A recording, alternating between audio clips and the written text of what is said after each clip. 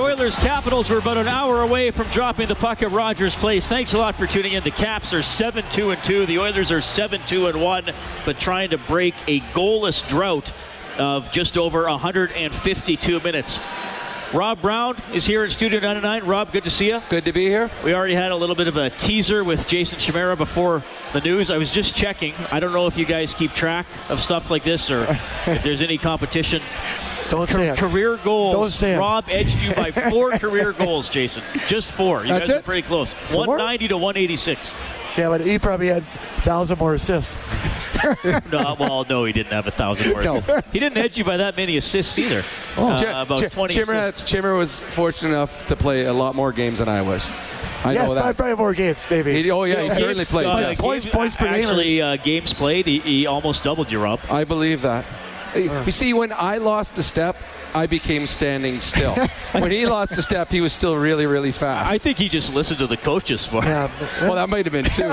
I was known as a coach killer for a while there. I got to know Chimmer really good years ago. We used to go to Perry Pern all the time together in the summers, and I loved playing him in Perry Pern because he could only. It was from the blue line down. Yeah. So it minimalized. Yes, I couldn't wind it up. You couldn't wind it up. When we did full ice, then it wasn't fair for me. But when we got to do from the blue line in, he could only skate so far. So it was much easier that way.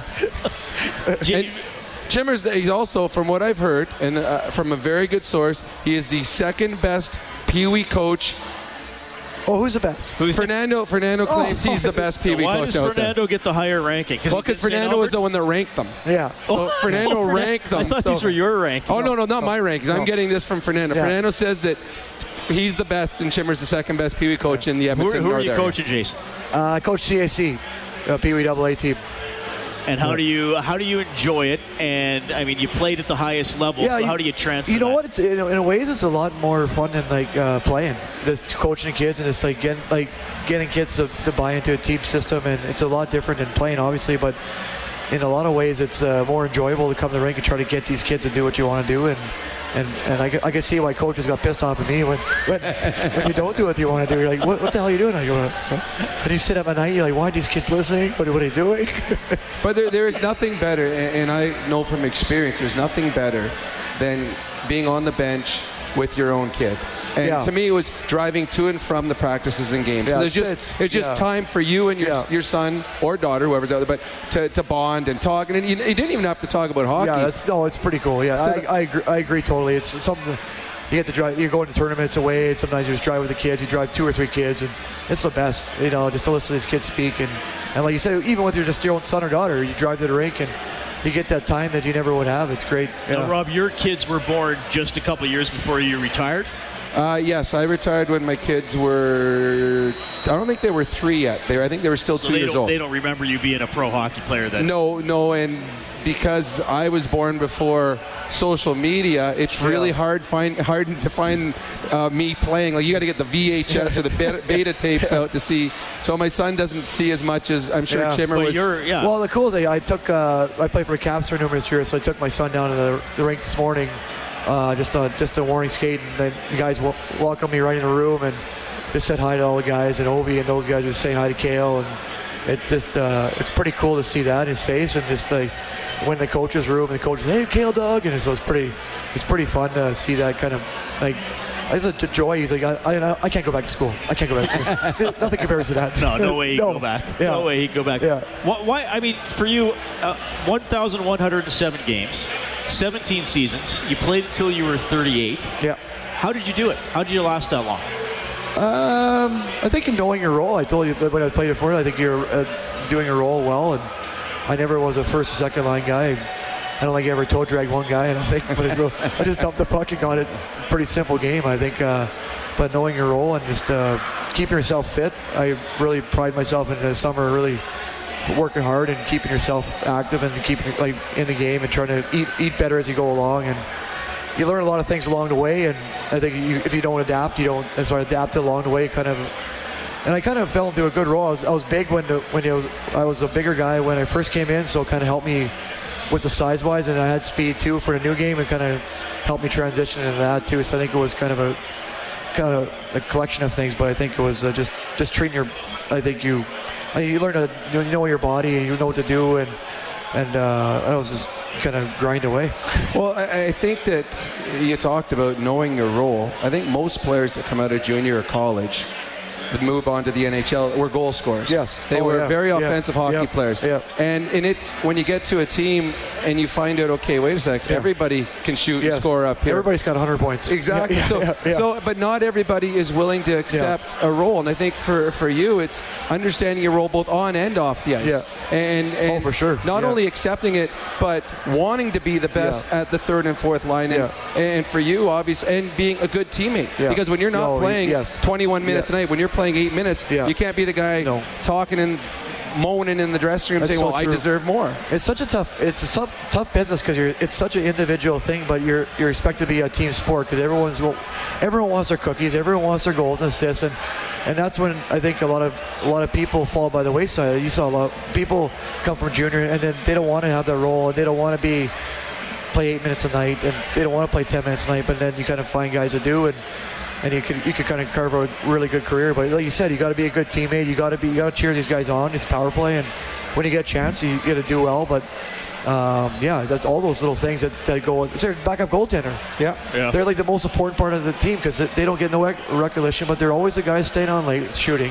They're always one of the best teammates. They're always guys who are like raw guys. They're the ones that you're going high on in practice. They're getting headshots and they're like, Jesus Christ.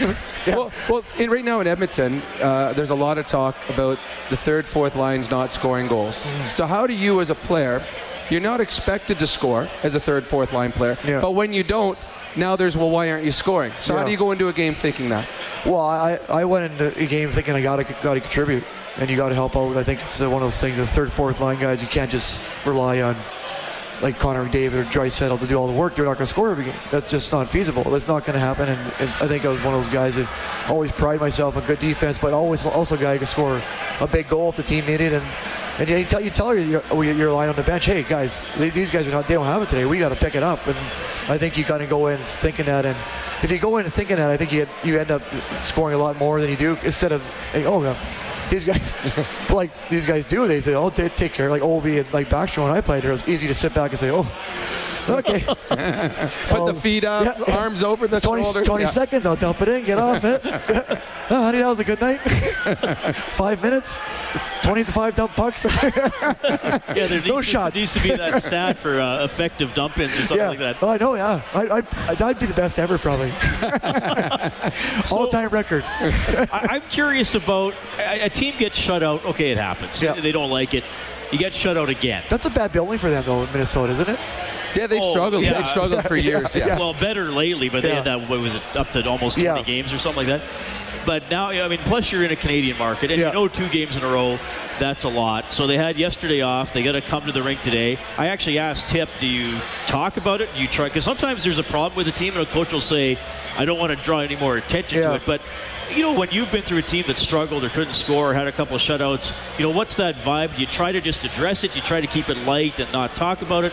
I think when you're winning, you're almost like I like to like as a coach, you're always harder on the guys. When you're losing, you kind of back off and kind of like give them space and like sometimes even take a day off, get away from the rink.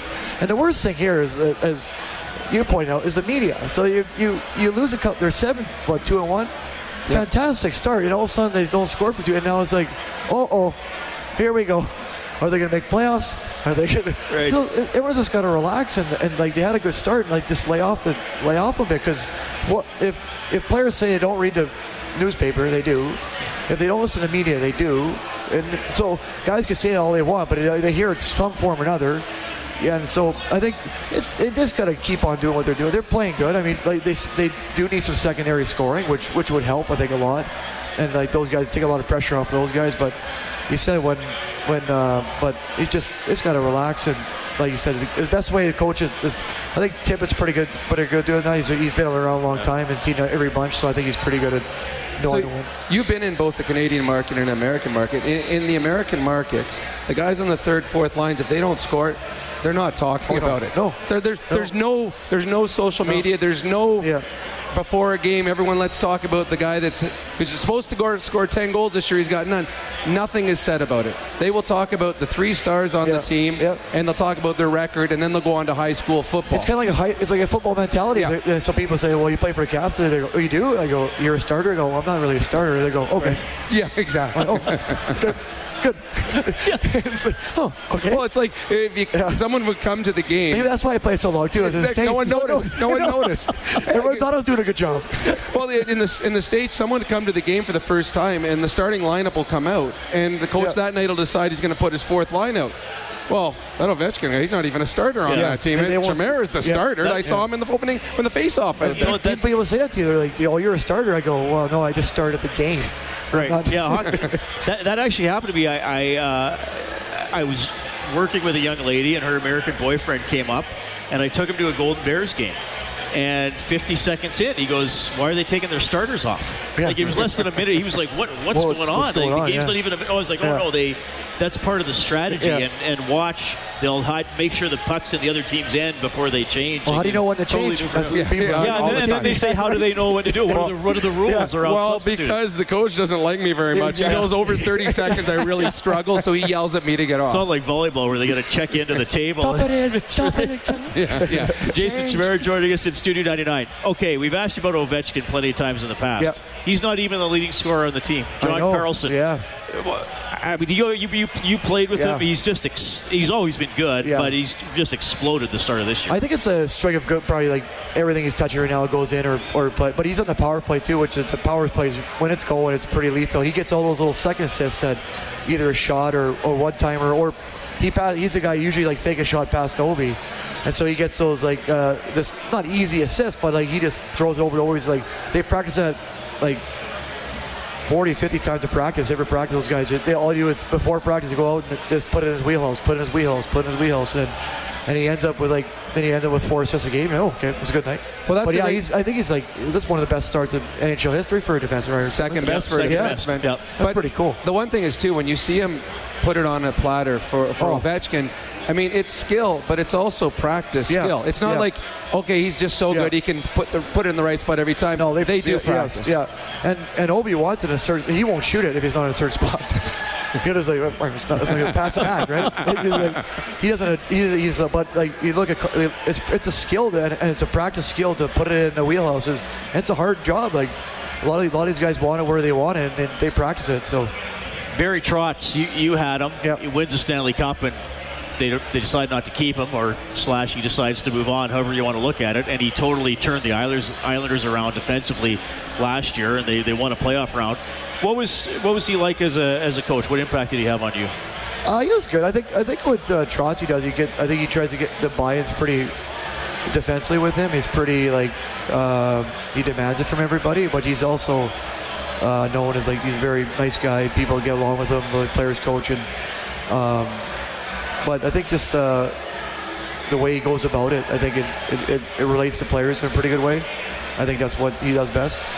So he probably went for the money in New York. He didn't. That's what he went for. I don't blame him. Yeah. I don't blame him. Okay. Let's call a spade. Okay. He went for the money. and he did get a lot of money. Yeah, he's doing all right. Okay, in your career, coach you liked the most and coach it was the hardest to play for?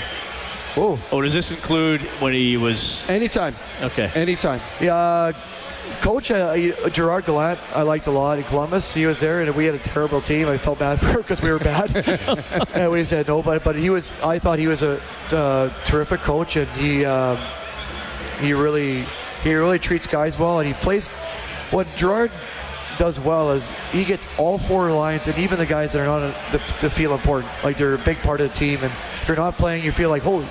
I'll be the best healthy scratch ever. This would be awesome, and right? So he feels like, and he makes everyone feel important. And you don't want to let the guy down. And on the flip side, Hitch was hard to play for, but but I liked Hitch because I liked Hitch too, because I had an understanding with him, and I think Hitch was he was an asshole, but he was is it okay to say that? Well, we did now. Probably should, but it's already happened, so that's okay. It's just been called worse. But I respected the hell out of him, and he was and we had a really good relationship, and at the end of the day, he really cared about you. Yes. Absolutely. Like if you talked to him off the ice, he really cared about you and he wanted you to do well, and he tried to do it in his own little way, which maybe some people would find offensive and don't like it, but we had we had plenty of talks, and I understood why he was doing it, and he talked to me why I'm doing this. I'm like, oh, well, you would at times you would hate him, yeah, and then afterwards you realize, oh my God, I was better because of him. Oh yeah, and I had him for 4 years, so I know exactly. He's been at my house for Christmas dinners, but yeah, he made me a way better player. Oh, absolutely. Yeah. And the way the funniest thing is that you could have an FU match with him on the bench, and I'm like, oh man, Sarah. I went home with Sarah. I don't know. I was screaming a hitch. He's yelling at me. I think I might be traded. The next morning, he's, hey, morning, Chimmer. It's unbelievable. Right. He tries to pull that out of you, and then he forgets everything. Yeah. And then he would talk to him in the morning. Hey, I hitched. I shouldn't have said that to you on the bench. So he goes, hey, don't worry. Emotions are high on the bench. It's all forgotten. Yeah. Oh, that's what Hitch was like. Yeah. But he was. If you understood him and you would play better for him, and he'd make you a better player. Yeah, but some guys can't get over it. They can't get through him saying the things that he said to you, and they would shrivel up. Yes. Other guys would fight back and be better out there. Yeah, absolutely. Jason, before we let you go, and thanks so much for dropping by. It's great to see you again. Let us know what you're doing with Second Shift. Oh yeah, so it's a program to get people involved in for kids involved in hockey that either can't afford it or haven't played youth hockey in the past. And me and Fernando Pizzani run it on the Sunday mornings. It's I think it's $160 for an entry, and they gear you up and you get a skill session, 1 hour skill session with me and Fernando, and it's just to get the kids involved that can't afford minor hockey or just having them exposed to it. It's a good way to get involved, and it's a fun environment for them to learn hockey, learn some skills, and maybe get in the game in the future. Awesome stuff. It's great to see you. Thanks for making time for us. Always Enjoy fun. the game tonight. All right, cool. Thanks, guys. That is Jason.